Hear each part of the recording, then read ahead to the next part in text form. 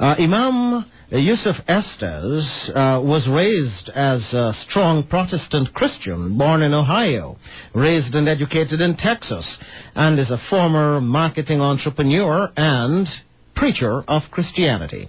He is now an imam.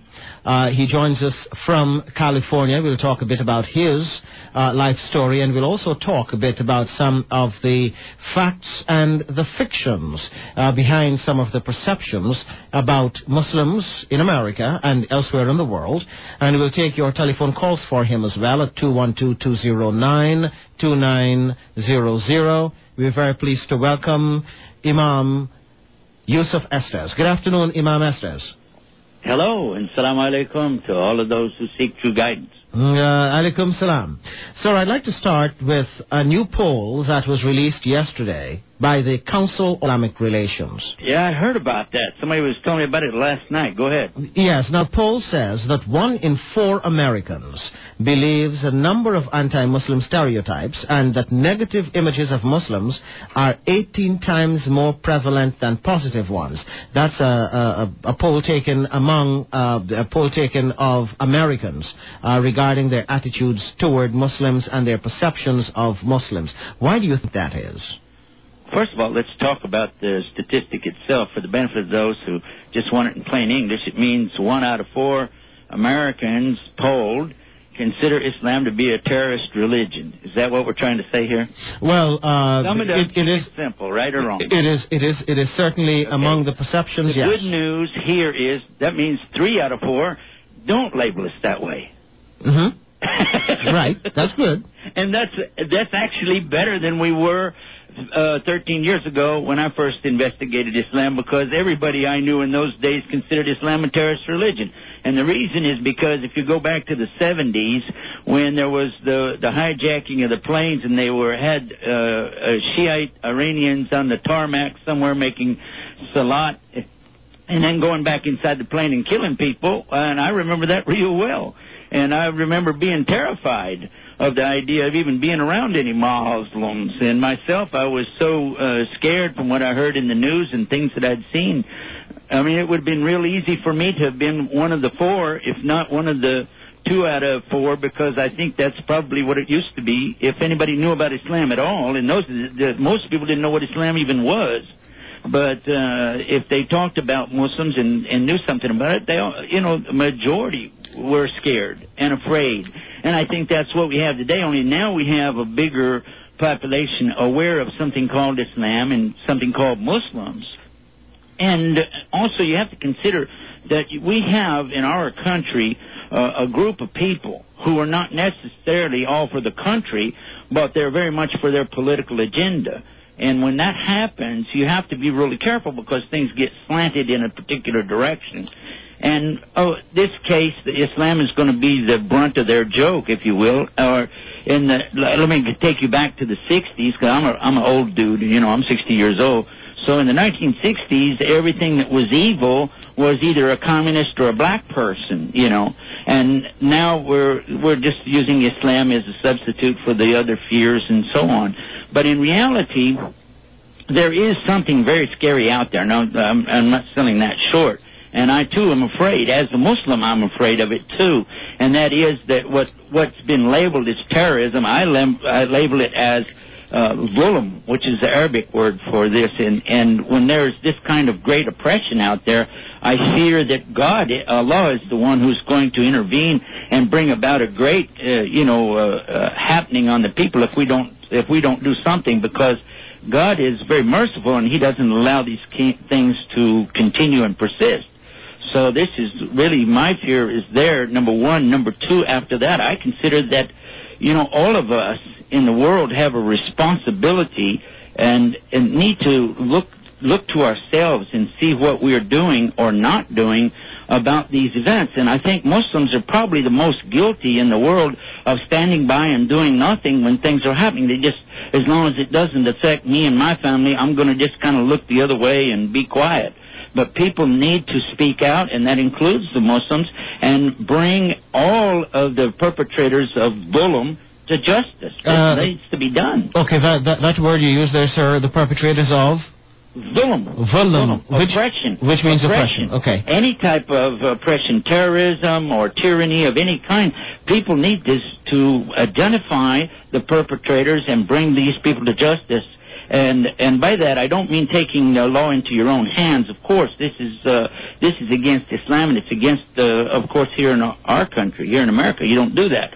But there are good people out there who really would try to work for a solution to a lot of these problems. But there are other people that actually make money out of the problem, and they gain power out of the problem. They don't really want to see it solved. For instance, let's take the job of a preacher. As they used to tell us, if everybody became like angels, then you preachers would be out of work. So do you really want everybody to be good? Well, obviously, I think that we should, because I'd like to be out of work if that's all there was to be a preacher. Okay, now we're talking with Imam Yusuf Estes. Imam, one of the reasons I suspect that so many people, 1 out of 4, which if you're only talking about 4 people would be 1 person, but if you multiply that by the population of the United States, assuming that this poll has some semblance of accuracy, would lead us to a substantially large number of persons.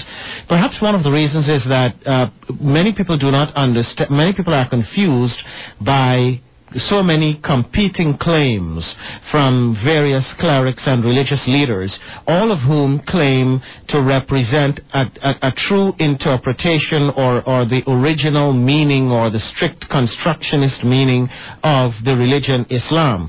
And since you, sir, were yourself a Christian for most of your life before you converted to Islam, I hope you don't mind if I make some comparisons to Christianity, which is more widely understood in this country. Would that be okay?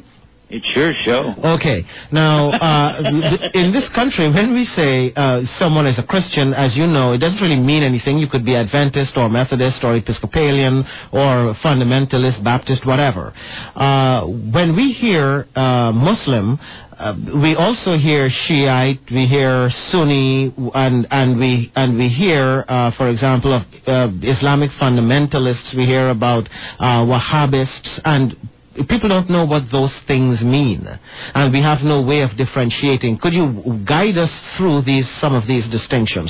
What does it mean to be Shiite? What does it mean to be Sunni? What does it mean to be Wahhabist, and so on? Okay. First of all, let me tell you that I wrote a story about this. Actually, I published an article or a paper on my website. And so, if anybody is listening would like to, have a chance to read the whole article, I think that would be to their advantage. Our website's called islamtomorrow.com/groups, GROUPS, and it'll take you right to the article. And exactly what you're saying is in the article. And I had received an email some years ago, and somebody was asking me, they said, I came to Islam, but I don't know which group I'm supposed to be in. Should I be a Sufi, a Sunni, Neo-Bandi, Shazli, Naqshbandi, Brailwi, Shiite, Ahmadiyyan, Qadiani, Aga Khani, Wahhabi, Salafi, Hanafi, Maliki? I'm going, where did they get all these names? I think it's time for me to look into this serious and produce something for the folks. The United States government produces a manual for chaplains. I used to be a federal prison chaplain. And in this manual, it identifies it. And by the way, it's used throughout all the different levels of, institutions and government facilities such as county jails and so on, and also the military. And it identifies Islam, and then it identifies groups within Islam that have to be recognized and served if someone is in that institution, whether it be military or in the, incarcerated or whatever. They provide religious services. And they recognize so many groups that I never even heard of. So I had to read and study and find out more about these groups, such as 5 Percenters, Rastafarians, Moorish Science Temple, Nation of Islam, Ahmadiyyas, and so on, so on, so. And there are some Muslims consider they know everything because they know about the 4 madhab, or 4 schools of thought. But actually there's more. There's more than just the 4. So basically the bottom line in the article, we identify that Allah subhanahu wa ta'ala, God Almighty, in His book, the Holy Quran, only identifies one group. And that's what I refer to in the article. I wish the people would take a look at it, because He identifies the group as being called Muslims. And He forbids us to divide up like this into these groups. And then there's a saying or teaching from Muhammad called a hadith, And in that, he also forbid us to divide into groups, and he forbid us to call ourselves by any name except Abdullah, Abdurrahman, and Muslim until the last day. So from this we understand that what people are doing is not what Islam is teaching. So as you said yourself, there are people who are going off and doing these things, but they don't represent Allah, they don't represent God, they represent themselves. And by the way, let me make this real clear. I do not represent anything or anybody. I don't consider myself perfect, and I'm always willing to learn more. So if anybody hears me make any mistakes today, realize that's from me, not from Islam. Now, sir, I'd like to explore this a little further. Please. Now, within the Christian faith, with which I happen to be moderately familiar, there are different interpretations of Scripture and of the rituals and the traditions that emerged over the centuries from the practice of religion. So, for example, some people believe that the Holy Communion, the body and blood of Christ, the sacrament of the Eucharist, some people believe that the body and blood are representative of that the wine and wafer are representative of the body and blood. Some other people believe that it has actually converted into and actually becomes the body and blood. Similarly, some people believe that there's going to be a literal second coming, the clouds are going to part, and Jesus is going to come down and, ceremony and great glory, and so on. Now, these are interpretations of the same texts and of the same traditions and rituals and beliefs that have emerged over the years in the religion. Are there different or competing interpretations of the scripture in the Quran? Is it possible for the Quran, for Quranic scripture to be interpreted by different groups differently to reflect whatever, maybe their individual cultures or traditions? Okay, I get the gist of what you're saying. Let's go backwards, though. Yes. I want to start with what you were saying. You mentioned about the Holy Unction or Eucharist. Yes. I want to mention to you there's also a lot of Christians out there who don't practice that. They don't do this Holy Communion, and they consider it a sacrilege. There are Christians who consider that it's incorrect to eat the blood of Jesus and drink blood and eat his body, that type of thing, and they consider it to be actually borrowed from pagan rituals. Correct. Okay, so you didn't mention all of it, and I know you don't have time to go through all the different groups, just as we can't mention all the different beliefs of so-called Muslims. But let us now turn to your question about the Quran. Then let us mention that the Bible has nowhere in it mentioned that it is a Bible. The word Bible doesn't appear there. Nor does the word Christian appear associated with Christians, except to say that they were not called that until they were in Antioch, meaning they used to be called the people of the way. And additionally, this word Trinity didn't appear in the Bible. Okay? Now we look to the Quran, and amazingly we find the word Quran in the Quran, we find the word Bible in the Quran, and we find the word Trinity in the Quran, and we find the word Christian in the Quran, and it's giving a very nice picture, by the way, of Christians, but it denies the Trinity. And so let us look to what is the actual Quran itself. The Quran means a recitation. It does not mean a written book in your hand. If it's written down, it's called Mus'haf, not Quran. That's a mislabel to call somebody's book the Quran when it actually means what's recited. The Quran is preserved not as much on paper as it's preserved in the hearts today of over 9 million human beings that memorize the Quran exactly word for word, without any variation whatsoever, over 9 million people, and the majority of those, over 88% of those, believe me, are not Arabs. 88% or more of those memorizing the Quran are not Arabs. Can you imagine this? Most of them are in Indonesia and Pakistan and India and Turkey and places like this.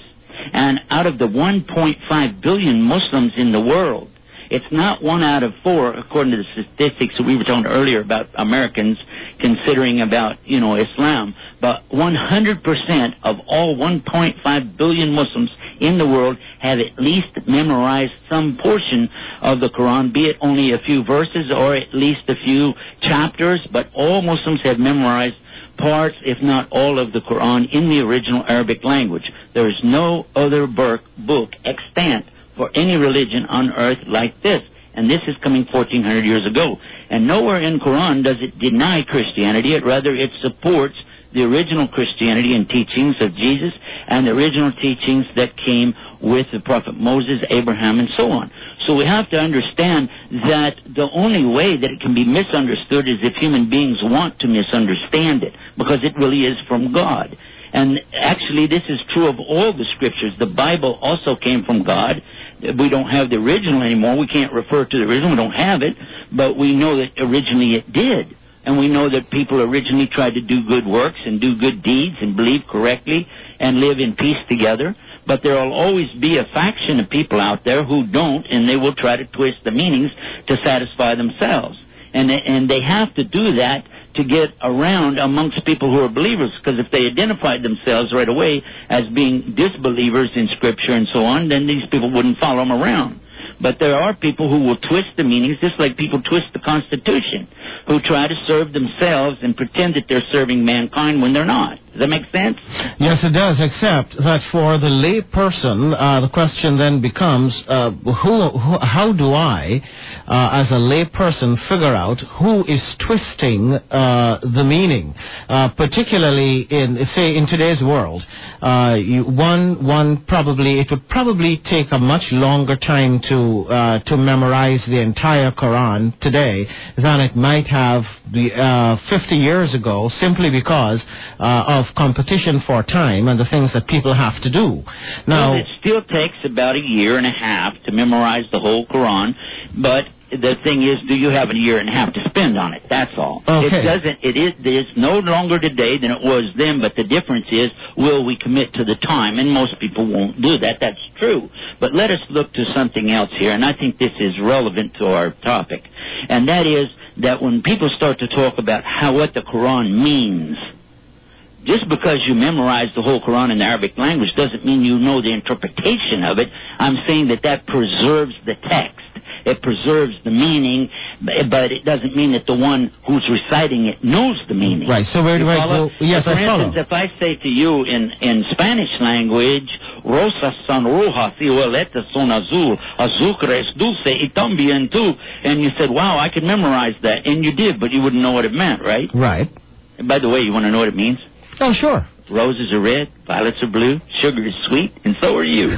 Okay, now, we're talking with Imam Yusuf Estes, and we'll take your telephone calls for him with your comments, questions, and observations, very concisely stated, at 212-209-2900 in a moment.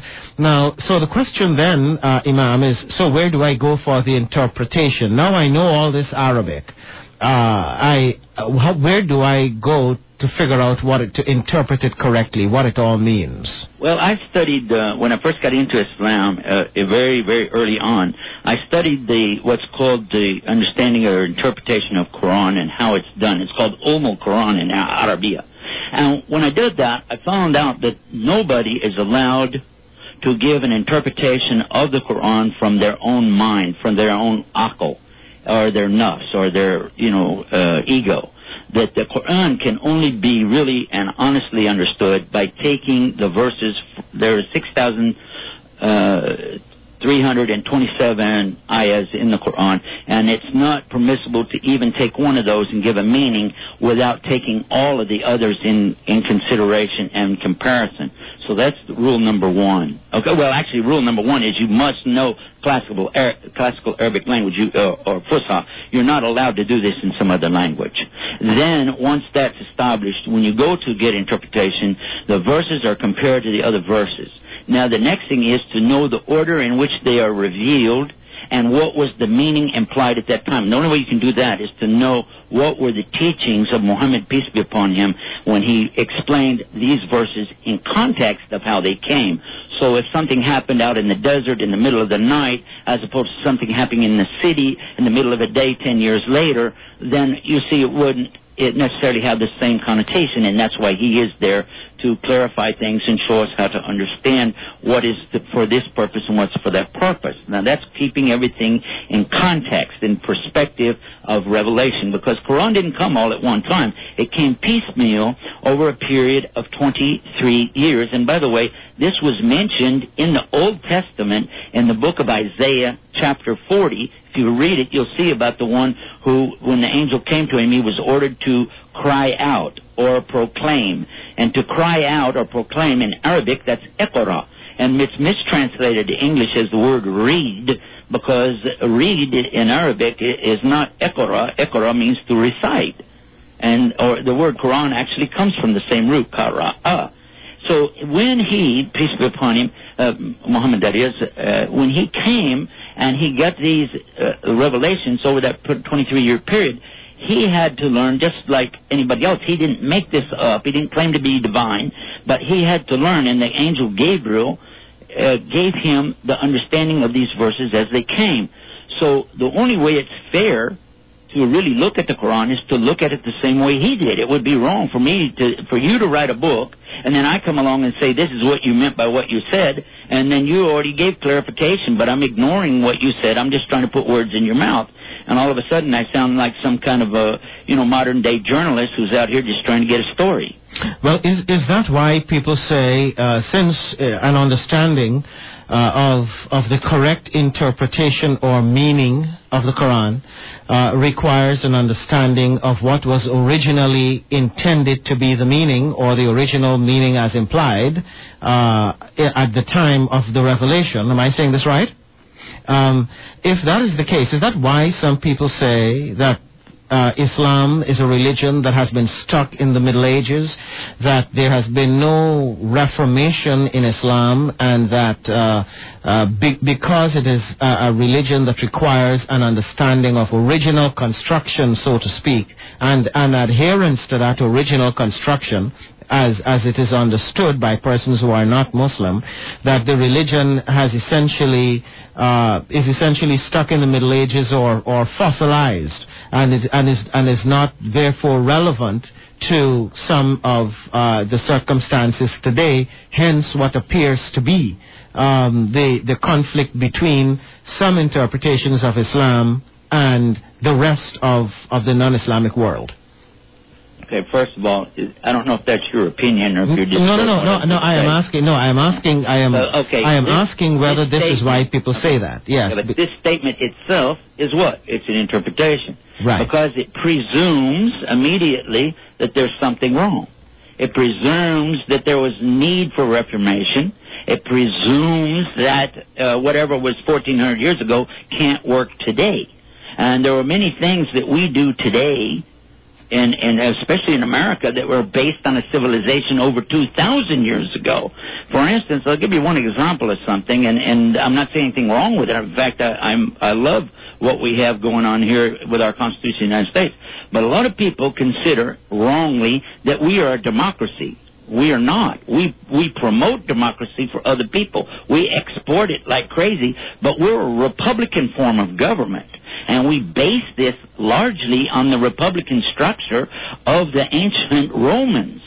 And as I said, I'm not blaming that. I'm not saying anything wrong with it. I'm just saying, look to what we have, and we're taking a lot of example from there. And then we also take a lot of example in our government today from Islamic teachings in government over 1,000 years ago from Islamic Spain and Islamic Turkey and Islamic Iraq and Egypt and, the Holy Land, because Islam was prevalent and it had a whole entire government and a structure in place that we plagiarized, borrowed, and then reborrowed over and over. And I would call your attention to the works of Dr. John Esposito on this subject. Although himself not a Muslim, he very much defends the truth of what Islam is and was, and how it is very relevant to what we do today. To presume that something is 1,400 years old and that it's wrong without any proof is kind of a interpretation in itself. We have to consider this, that God, Allah, He said in the Quran, Al-Yawma Akmaltu Lakum Dinakum. He said, on this day I perfected your religion for you. Now this means what? He took in consideration everything in the future and in the past, and it's all laid out real clear. The thing is, people don't want to adhere to that, so they consider it old-fashioned. For instance, if I said, well, I like to run red lights, and I consider it old-fashioned to stop at a red light. That's what people used to do 100 years ago, but I see better now than they did in those days, and, we have new kind of cameras that go up at high elevations, and we can tell there's no cars coming. I have radar detectors. I have this trip-tick thing built in my car, and I can go right through all these red lights because I don't need to stop.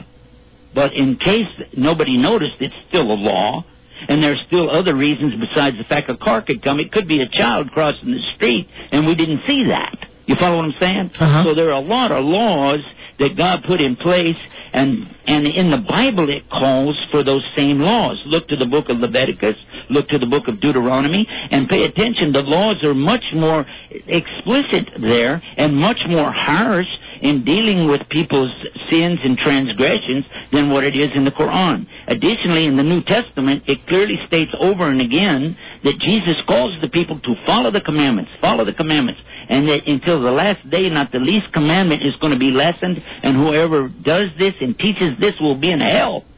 So I'm serious when I tell you that there's nothing wrong with God's law. What's wrong with human beings who come along and say, well, because time went by, we don't need those laws anymore. It means that you've changed your society, you've changed your lifestyle, and you don't want to look to what the truth is, so you fabricate these things against God's word.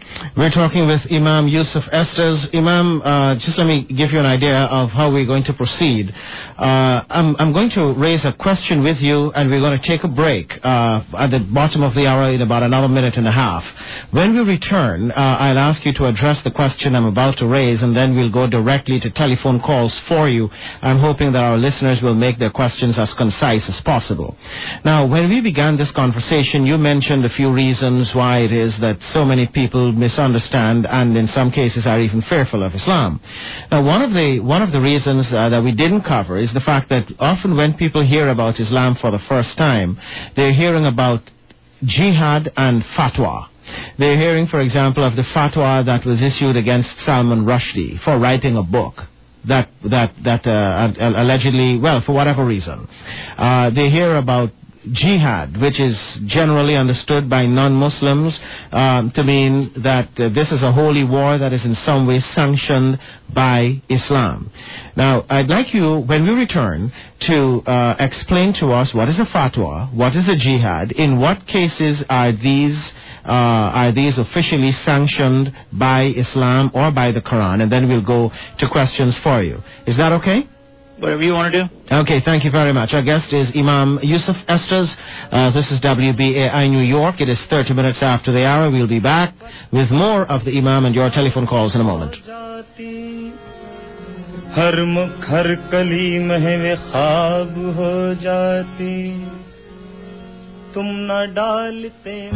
I.org. We're talking with Sheikh Yusuf Estes, who joins us from California. Imam, could you please now address those two issues of jihad and fatwa? Okay, let's take the first word first. I'm looking at my own website while I'm talking to you, and I'm taking it from the meaning of the word from our website at islamtomorrow.com. It's on a page called kill.asp. That's islamtomorrow.com/kill, KILL.asp. And you can go to the bottom of the page, and it tells you the meaning of the word jihad is from an Arabic root, jahada. It means to struggle, assert oneself, as making a great effort to arrive at a conclusion as to the meaning of interpretation of Quran or Islamic law, and that's called ijtihad, or to strive to complete a monumental task such as building a building, and this is called jahid. And to struggle to attain any objective is considered in general jihad. The purpose of the institution of jihad, this is point number 2, must be understood that jihad, according to the Sharia or Islamic law, was instituted by Allah, and He's the lawgiver Himself, only for the purpose of raising, protecting, and defending the way of Islam and preserving the opportunity for people to know God and to worship Him on His terms. And this is the jihad called jihad sabilillah, or what people call fighting or holy war. although it's not considered in Islam a holy war. So that gives us the meaning. It means in general to struggle, and there's a struggle going on inside a person to correct themselves all the time. A struggle to correct your family and to work to struggle to improve your community and struggle and fight in the way of Almighty God to fight against the word we used in your earlier part of your program called zulm. And this is something forbidden in Islam, is oppression, and God forbids it on himself. He doesn't oppress, and he hates it when we oppress each other. And so this is something very, very important to consider, that jihad as a war against people, human beings, can never be declared by individuals who want to just go out and be like a vigilante group and take the law into their own hands. This is not part of Islam, never was. Okay, and if somebody said jihad is in the defense of a family or a human being, in other words, self-defense, this is incorrect. And I know a lot of people, especially Muslims, are listening to me going, huh? What? No, jihad is only self-defense. Self-defense is provided for early on in Islam, that any person can defend themselves without declaring any jihad on anything. That's common sense. If somebody's attacking you, you're allowed to fight back. Duh. Don't be stupid here. And I don't like it when people lie, because when you tell a lie, you're going to make it worse for everybody eventually down the road. You cannot sidestep issues. Islam does not mean peace. Jihad is not in self-defense. And, let's go down the list. And a lot of these words in qital does not mean slaughter, and so on. These words are being defined incorrectly, and what's happening is that these knotheads, crazy people, on both sides of the fence are using that to promote their own individual causes. And there are people on both sides of the fence that want this thing to continue because they both are getting their own satisfaction in their own agenda. And I hate that. I hate that we have people here in America that want to promote hatred toward Islam. And I hate it that we have people that claim to be Muslims that want to promote hatred toward us as Americans and against the free society. Because, in fact, both of these people are just as sick and deranged as the other. There's no difference between these two, and I've seen these people in action. I've visited these other countries, and they scare me to death, here and abroad. Okay. Now the fatwa, and then the telephone calls. Okay, the word fatwa. Let's go to that word, and that one's not defined on my website. I'm sorry. We do have some that are mentioned on the site, but I don't have that word defined. But I will tell you that a fatwa, and this is general English speaking, I'm sorry, but this is a word which means an Islamic ruling or an edict issued by some human being, a person who's saying, well, based on my knowledge, this is what I consider the answer to your question to be, or the ruling on this particular issue. Like a man fights with another man, they go before the judge and they get a ruling from a judge, and that's what a fatwa is.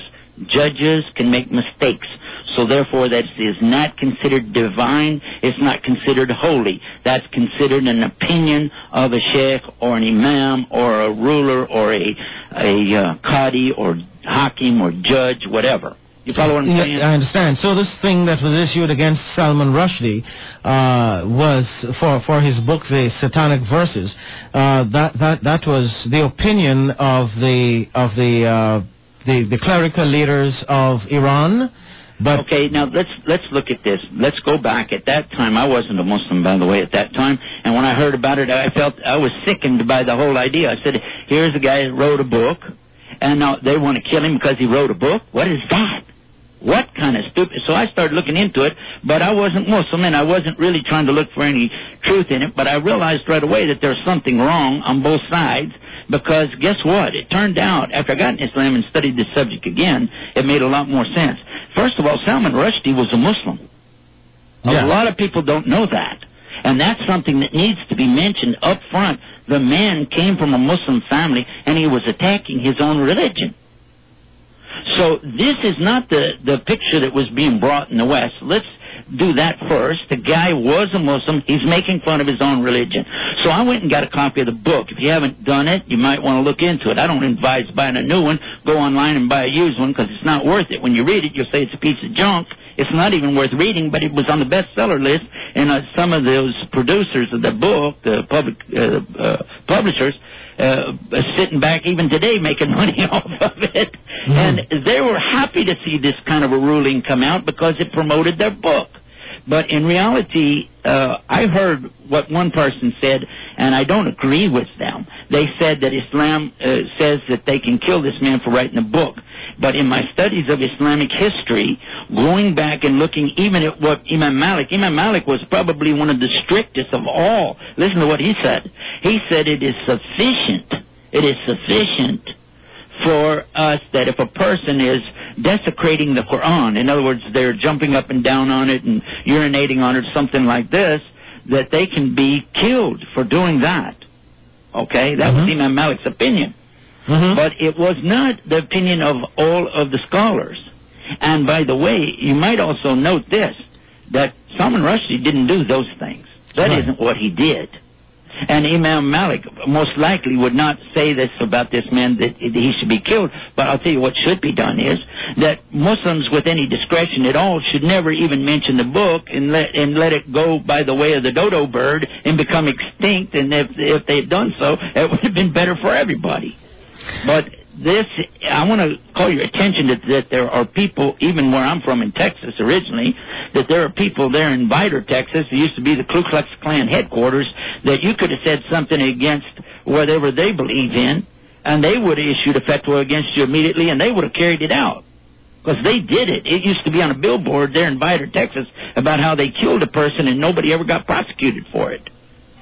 We're talking with Imam Yusuf Estes, and we'll take your telephone calls for him. We have about 12, maybe, about 12 minutes remaining. So what I'd like to do now is to get very concise questions, and hopefully we can also get some fairly concise answers as well from Imam Yusuf Estes. Good afternoon, you're on the air. Hello. You're on. Yes. Assalamu alaikum. Alaikum salam. Yes, brother. Good afternoon to you Hamilton. Yes. First, let me thank you for bringing the Imam on. Okay, you're very welcome. Let's have the question. Okay. Where are you located? Where are you the Imam of what masjid, brother? Assalamu alaikum rahmatullah. Alaikum salam rahmatullah. Currently, we're out in California. We have some seminars that we're working, but I work out of Washington, D.C., and I travel all the time. I serve as a national chaplain. So I'm always everywhere. I'm liable to pop up in your backyard before you know it. Okay. Now, are you in the New York area? Yes, I'm in the New York area. Okay, well, just watch for us to be up there. We'll be up there probably during Ramadan at some time. Alhamdulillah. Listen, I want to thank you, my brother, because you have certainly, what you said, everything is correct. I appreciate you for coming on and speaking, on Islam the way you have. Okay, May Allah reward you for this, my brother. And you, all of us, Jamia. and you, Hamilton, thank you. You must invite him back on, please. Absolutely. Thank you very much, sir. Okay. Okay, great. Good afternoon. We need questions, though, that are relevant to our topic. Jazakallah khair, brother. Don't turn it into a fan club, because that won't serve the purpose. What we want to do right now, we have a question that came up, if you don't have anything out there. We have lots of people who are left. Okay, we have a full board. Question. Let's ask me about something that's relative to our topic. Okay, good afternoon. You're on the air. Hello. Yes, you're on. Going once. Assalamu alaikum. Yes, hello.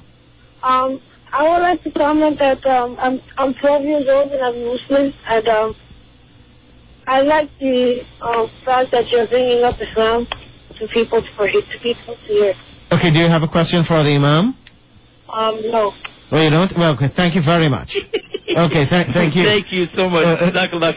Well, we need some questions. I have some that are late in here that have come in an email. People have been sending. Well, okay, let's go to some of these others though. We have about 20 people waiting here. Questions, please. Let's start with the question right away. Say salam alaikum and then give us the question. Assalamu alaikum. Would you just do one thing? Please define the word Muslim. Thank you. Oh, I'm so at fault for not doing that first. Thank you. Jazakallah khair. The word Muslim cannot be understood until you know what the word Islam is. The word Islam does not mean peace. So many times I heard Muslims say this, but when we greet each other, we say salam alaikum. That is peace. Salam is peace. Islam has the word peace in it, but it has a much stronger meaning. Islam is the perfected verb, action, or deed of doing surrender. Write these down. There's 5 things coming up. Here we go. Surrender, submission, obedience, sincerity, and peace.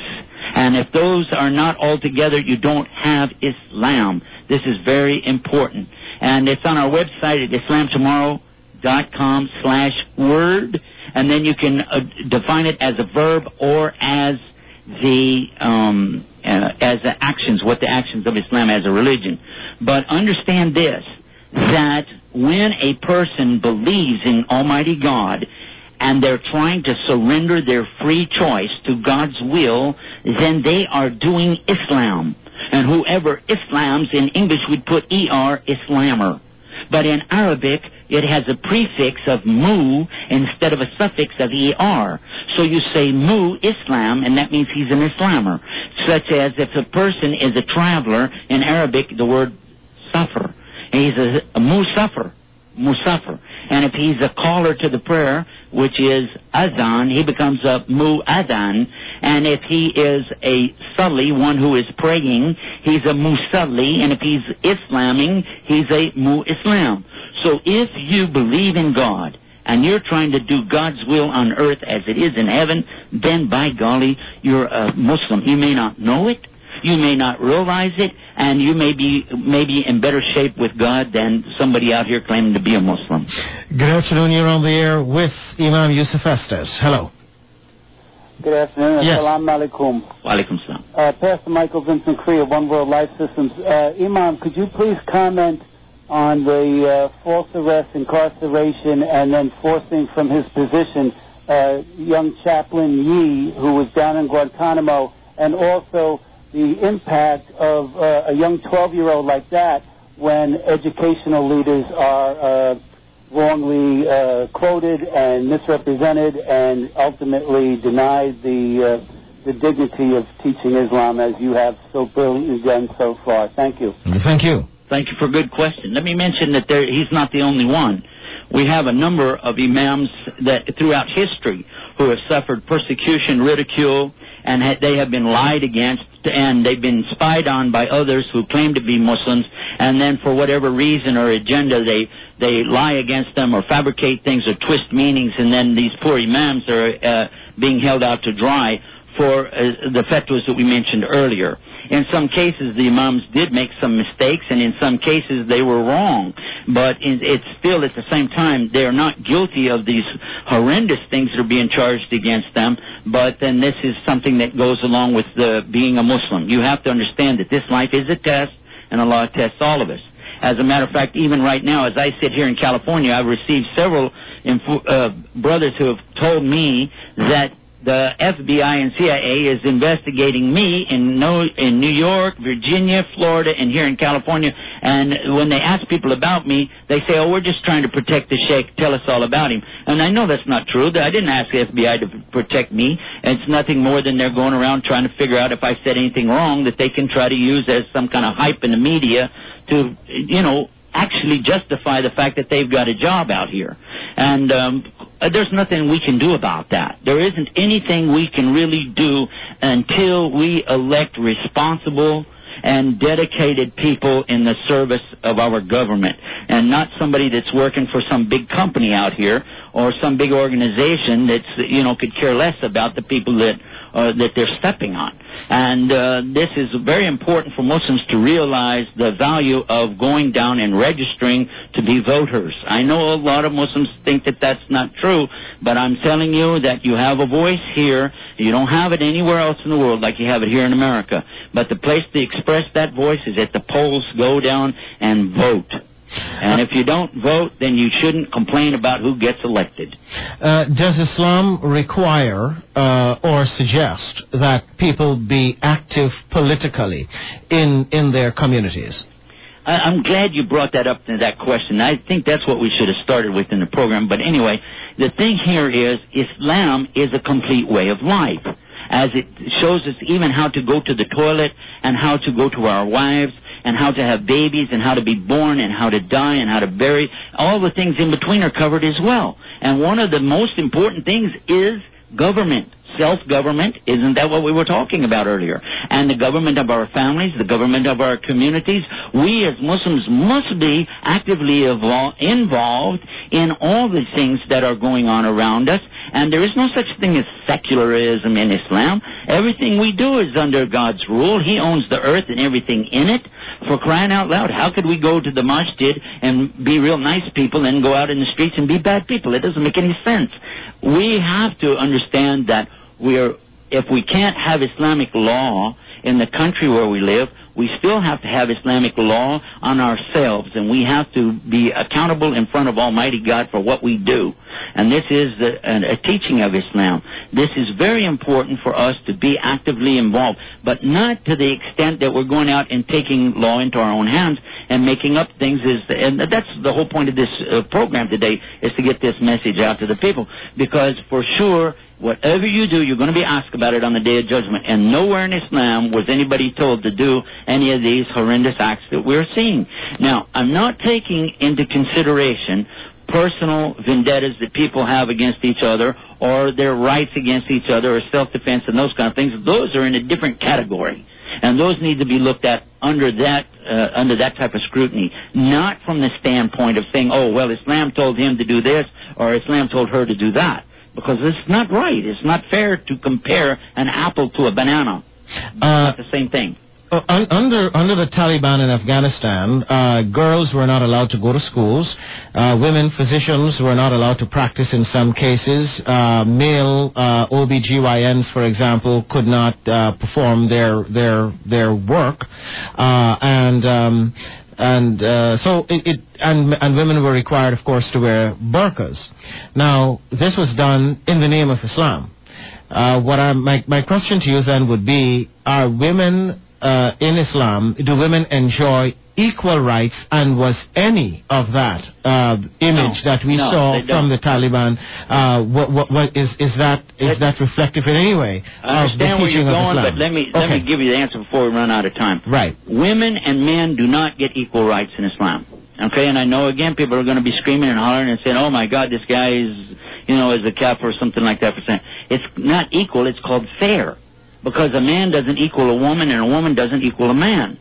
Allah created us, and He knows we're different. Therefore, He made rules for both of us, and He spelled them out in the Quran. But fair treatment is definitely right there, and God does treat the subject of men and women alike. Read the chapter in chapter 33, verse 35 in the Quran, wherein Allah says, for the believing women and the believing men, for the fasting women and the fasting men, for the God-fearing women and the God-fearing men, and He brings it like that. Well, it was men and then women. But anyway, the point is, He clearly does make it known that He's talking here for all of His creation of human beings.